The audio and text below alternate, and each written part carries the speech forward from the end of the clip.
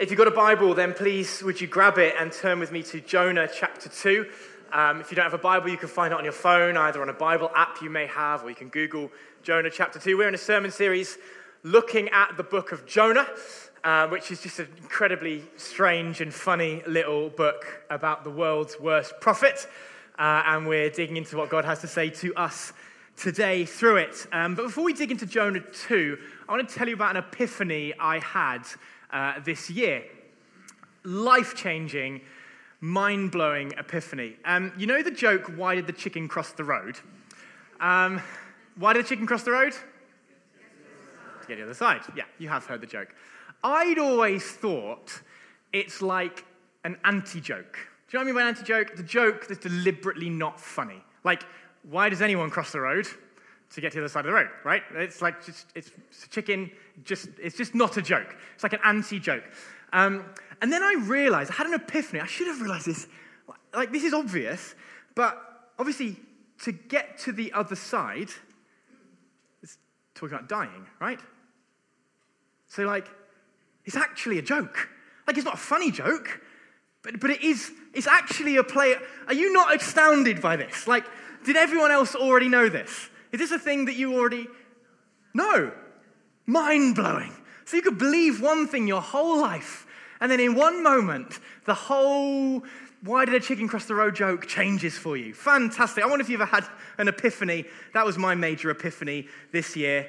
Now we're looking at Jonah, and in the book of Jonah, in Jonah chapter 1, God tells Jonah to go here, and Jonah, in his wonderful wisdom, decides he would rather go here, and it doesn't go very well for Jonah, does it? He ends up, big storm. Running away from God doesn't generally go very well. Big storm, chucked overboard. That's the end of Jonah chapter 1. Now we're going to read Jonah chapter 2 today. And in Jonah 2, we get a first-hand account of Jonah's biggest epiphany. It's bigger than why did the chicken cross the road. It is a life-changing epiphany Jonah has in Jonah chapter 2. And I've asked Helen if she'll come and read that to us. So Jonah, we're actually going to start in the last verse of Jonah 1. And so Helen's going to read that for us. Okay. Right. So the last verse is, "But the Lord provided a great fish to swallow Jonah. And Jonah was inside the fish 3 days and 3 nights. Chapter 2 goes on to say Jonah's prayer. From inside the fish, Jonah prayed to the Lord his God. He said, "In my distress I called to the Lord, and he answered me. From the depths of the grave I called for help. And you listened to my cry and hurled me into the deep, into the very heart of the seas, and the currents swirled about me. All your waves and breakers swept over me. I said, I have been banished from your sight, yet I will look again towards your holy temple. The engulfing waters threatened me. The deep surrounded me. Seaweed was wrapped around my head. To the roots of the mountains I sank down. The earth beneath barred me in forever. The earth beneath barred me in forever. But you brought my life up from the pit, O Lord my God. When my life was ebbing away, I remembered you, Lord, and my prayer rose to you, to your holy temple. Those who cling to worthless idols forfeit the grace that could be theirs. But I, with a song of thanksgiving, will sacrifice to you. What I have vowed, I will make good. Salvation comes from the Lord." And the Lord commanded the fish, and it vomited Jonah onto the dry land. Briefly, pass this by Matt, and he's just said he'd briefly go ahead with this. As the service started in worship today, I felt very, very strongly that I had to take my shoes off because I was coming before the throne of grace. But it was whilst in worship that I was reminded really clearly of Moses in Exodus when he stood before the burning bush. And out of the burning bush came the voice of God. It was the voice of God that came out of the burning bush. And he told Moses to take his shoes off because he was standing on holy ground. And I'm just aware that, when we come in here with the places that we come from and the mindsets that we have and everything, that sometimes it's quite difficult to actually walk in and believe that we're actually coming before the throne of grace and we're standing on holy ground. But I honestly believe the Lord was saying to me and to us that as we stand before Matt this day, we're not standing necessarily before the burning bush, but we're listening to the voice of God. We are quite literally sitting before the throne of grace, and from the throne of grace comes the voice of God, and the voice of God is being blessed to us through Matt as he preaches. So I just thought I would share that with you. Thanks, Helen. Father, thank you that when we hear your word, when you hear the Bible preached, we hear your voice. And so, Father, we want to be obedient to what your word says here today. We want to hear the voice of God and know him speaking to us. Amen. Last week I said Jonah's not about the flipping fish. 2 verses in the book of Jonah that mention the fish. And so if we just focus on the fish, we're going to miss everything else that God has for us through the book of Jonah. But we do get the fish in this passage. So I do need to address the fish in the room a little bit. So there are 2 groups of people in terms of looking at Jonah. Both love Jesus, both believe the Bible, both believe the Bible is the authoritative, inspired word of God. Both believe in miracles, both believe Jonah was a real, literal person. And one group would say Jonah was literally swallowed by a fish for 3 days. And one group would say this is a metaphor, this is supposed to be taken as parable, that kind of thing. They both believe the word of God, and they come to different conclusions. I'm not going to tell you which one I believe. We can chat about that over coffee. But there are both of those views. But what they would both agree on is that what Jonah 2 is doing is it's not trying to get us to believe a man was literally swallowed by a fish or not. That's not the discussion that's happening in Jonah 2. The big question in Jonah 2 is what happens in the fish. And so that's what we're going to look at today. From inside the fish, Jonah prayed to the Lord, verse 1. He said, "In my distress I called to the Lord, and he answered me. From deep in the realm of the dead I called out for help, and you listened to my cry."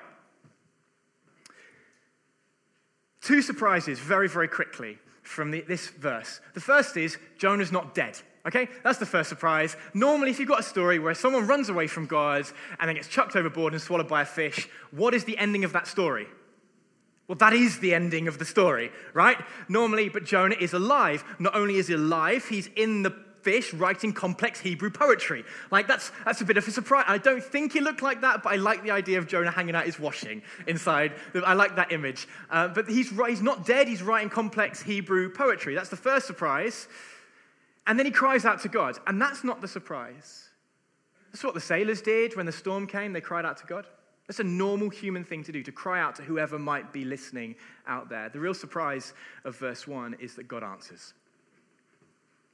Jonah has stuck up his middle finger towards God. He has run and pegged in completely the opposite direction. And now he's crying out to God. And if it was me, I'd be going, Jonah, you had your chance. You have made your fish. Now go and lie in it, please, Jonah. That's enough.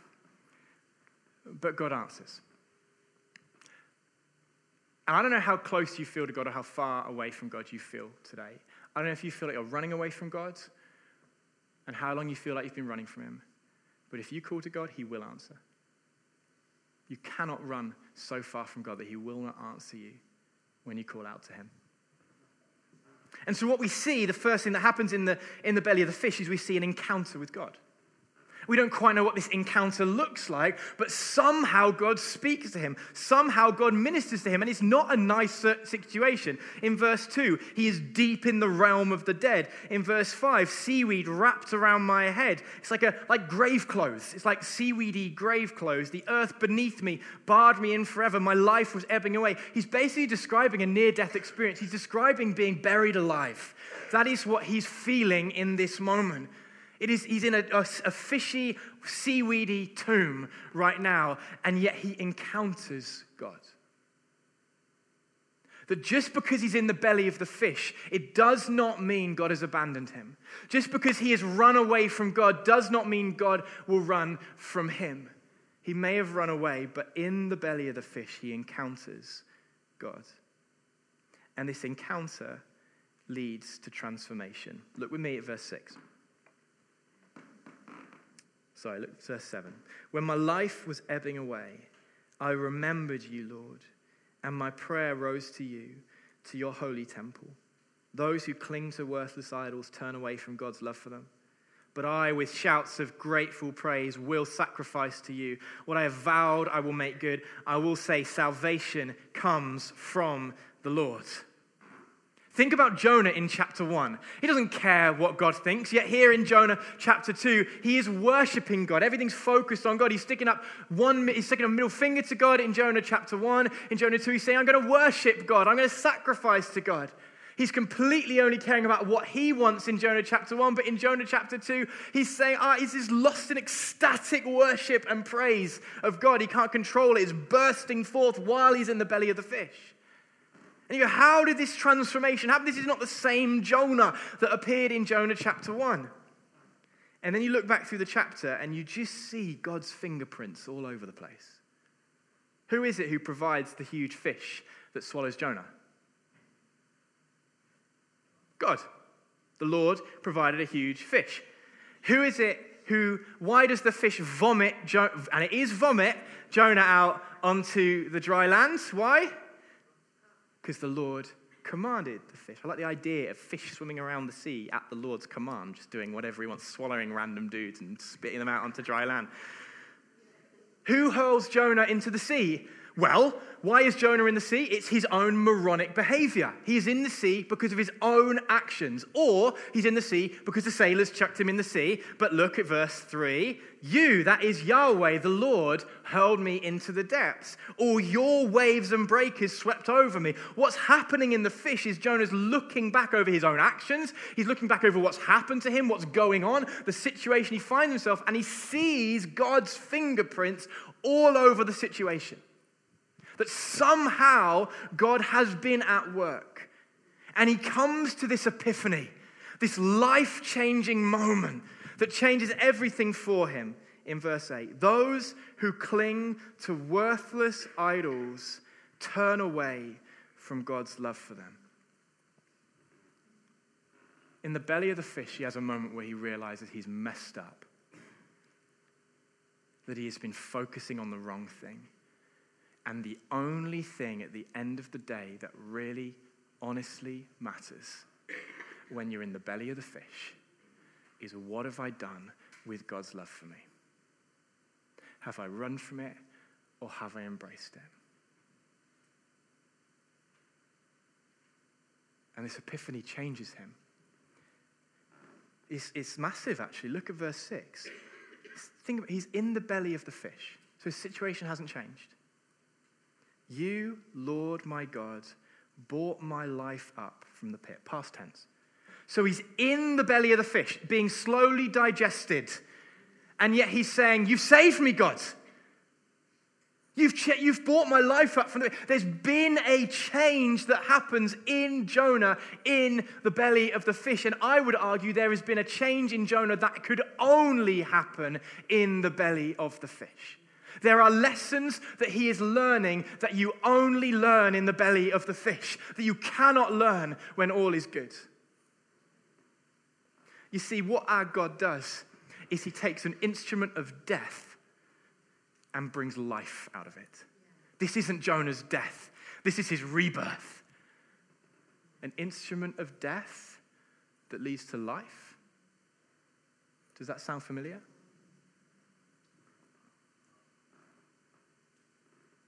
Jesus said, I'm going to give you the sign of Jonah.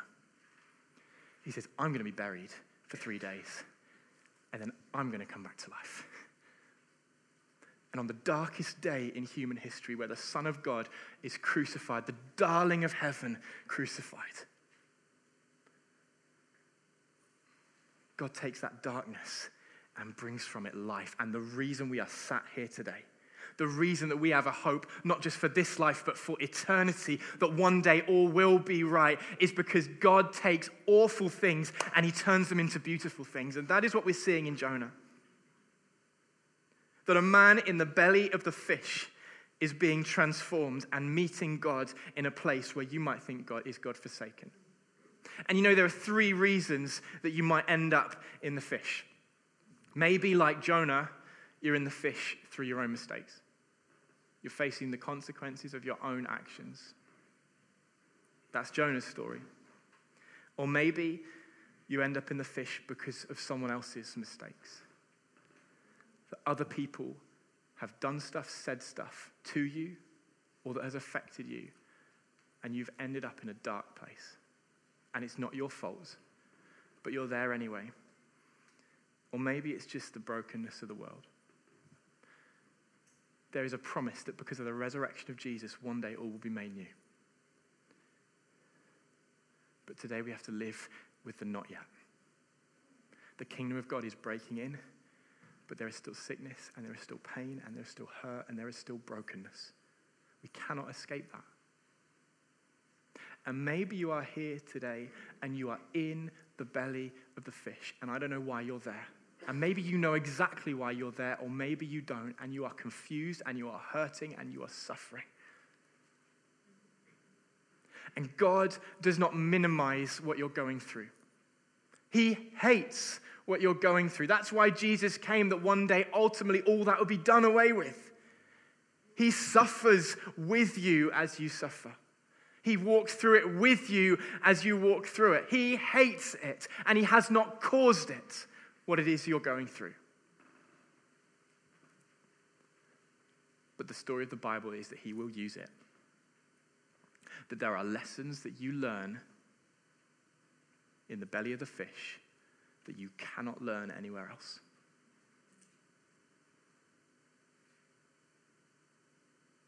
That there are encounters with God you will have in the belly of the fish that you cannot have anywhere else.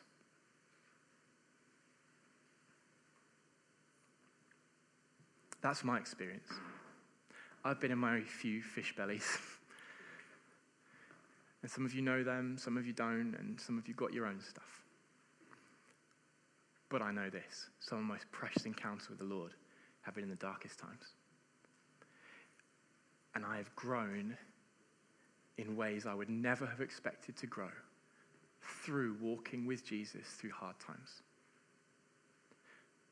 Am I glad I've gone through that? No. But can I see how God has used it? I'm starting to.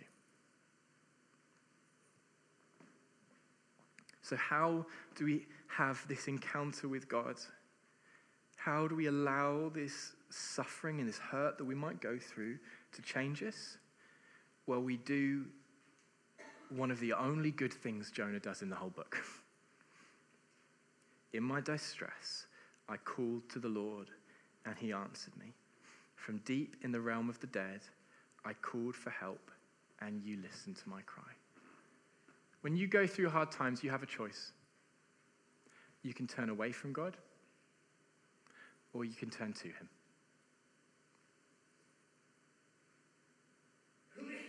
And there are days I've turned away. But as I've turned to him, I've realized it's not just me turning to him, he's turning to me. It's not me holding on to him, it is him holding on to me. And so I don't know where this lands with you, but I want us to respond. And the way I want us to respond is I want us to watch a song. It's a song you might know. It's based on the story of Daniel's 3 mates being chucked into the fiery furnace and finding that in the furnace there's someone walking in it with them.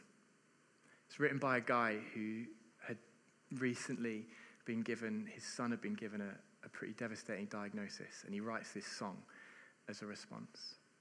And so I'd love for us just to watch this. You might know it, you might want to sing it, you might just want to reflect quietly. And then we're just going to see what God has to say to us, what he has to say to us as we walk through all the stuff that we have to walk through.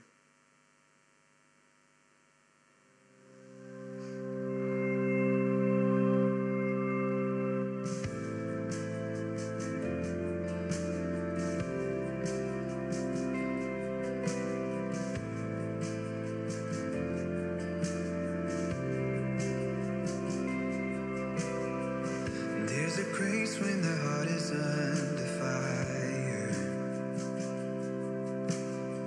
Another way when the walls are closing in. And when I look at the space between where I used to be and this reckoning, I know I will never be alone. There was another in the fire, standing next to me,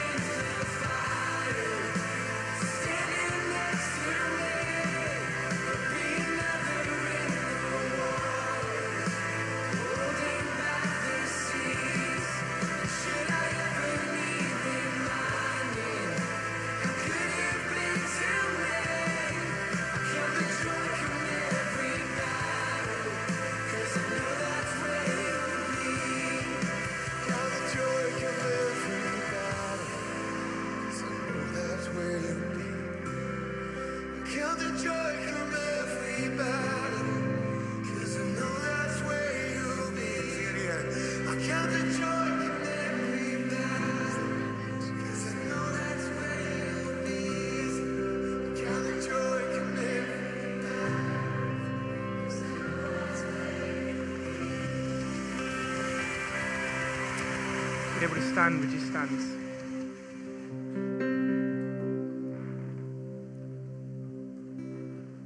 I don't know where you are today. Maybe you're in a great place, and praise God for that. Or maybe you are in the belly of the fish. Maybe you are in the fire right now.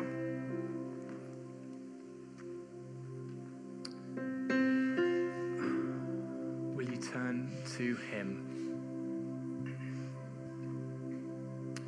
And turning to Him doesn't necessarily look like what you expect it to look like. It's not rapturous worship necessarily. It's not smiles and laughter. Sometimes it's a difference between venting about God to others or in your own heart and venting at God. Maybe some of you today, you need to tell God exactly how you feel, and it might not be pretty. And that's okay, He can take it. You read the Psalms, it's full of people venting at God. He can take your pain, He can take your hurt, He can take your confusion, your frustration and your anger. He can take it.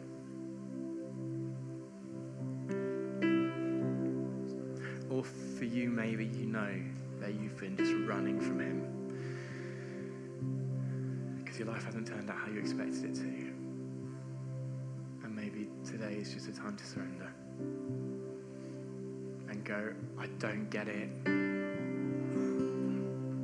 I'm going to keep praying for healing. I'm going to keep praying for breakthrough and expecting Him to move. But even if He doesn't,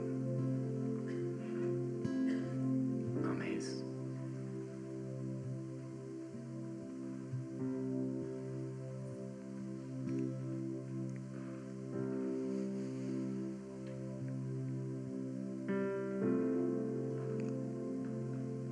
Maybe you've got no idea what I'm talking about because you haven't gone through stuff yet. Friends, you will. You will.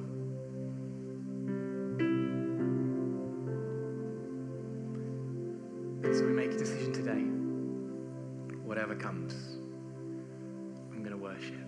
Whatever comes, I'm going to press in. And so I don't know how we're going to respond to this. I don't know. It may be that you need prayer. There's stuff that you're going through and you just need some prayer today. Just keep going. It may be today you need to make a decision to turn back. It may be you just need to tell Him how you feel. And so we're just going to stay in this place. And I'm going to pray.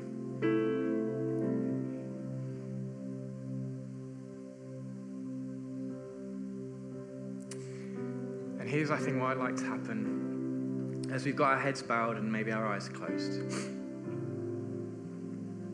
Just as a sign, because there is power in our actions. If you're here today and you go, I am in the fire, I am in the belly of the fish, I'd just love for you to raise your hand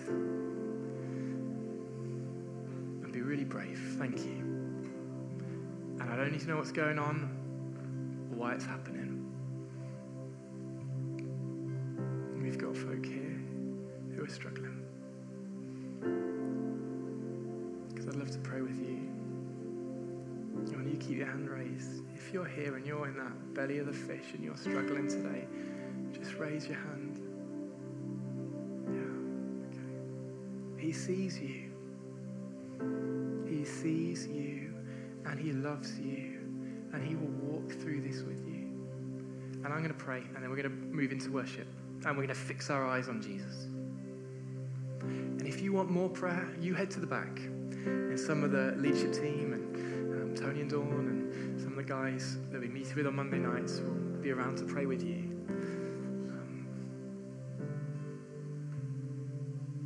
So Father, would you come? Thank you that you meet us in our pain. You meet us when it's rubbish. And you change us. And I pray for my brothers and sisters who maybe can't see the end game, who can't see how you're at work. And I pray that you will meet them now, the Holy Spirit.